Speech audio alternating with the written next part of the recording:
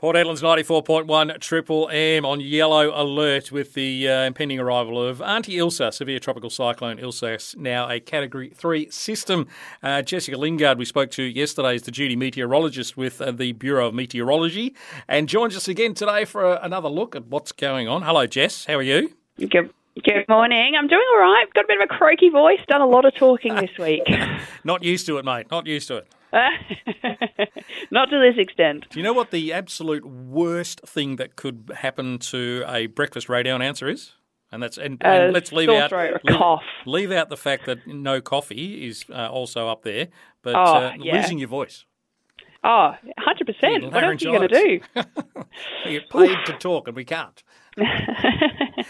All right, let's have a look. What's the 6 o'clock update? So about an hour or so ago. What is the latest that you can give us and to give our listeners? As I said, we're on yellow alert as of just after 6 this morning from DFest, and we'll catch up with Peter McCarthy in the next half hour. But what's the go from the Bureau? What are we seeing?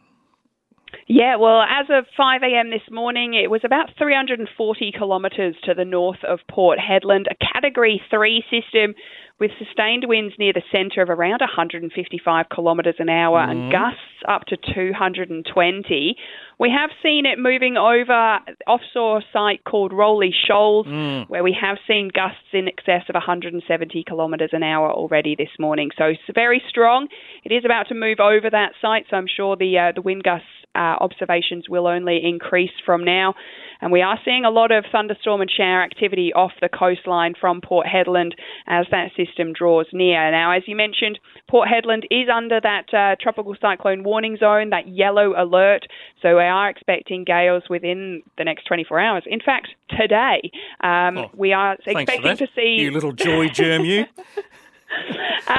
We are expecting the system to continue to intensify into a Category 4 system with a crossing overnight tonight, either very late tonight or early tomorrow morning, somewhere between Pardue Roadhouse and Wallal Downs.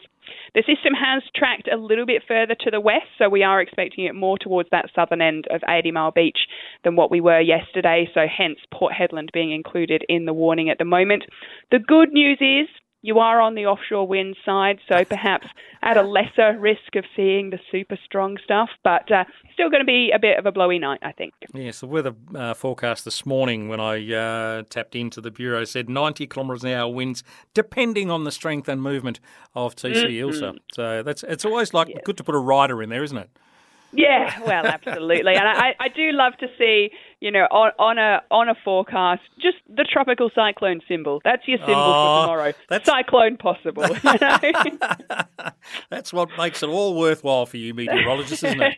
We'll get the little cyclone symbol out. Jess, thank you very much for your update. Sadly, I won't be able to catch up with you tomorrow. I still have the day off. I'm still hopeful at some point I'll be able to fly out of here. Maybe I'll just get one of the king-size sheets off the bed and put it up and fly out. Yeah, absolutely. Just a skateboard and off you go. Tap into my inner Mary Poppins or something. Jessica Lingard, the duty meteorologist from the Bureau of Meteorology. If you want more information about what's going on, emergency.wa.gov.au, BOM.gov.au/cyclone will give you the tropical cyclone advices and the track and threat map as well. That's BOM.gov.au/cyclone.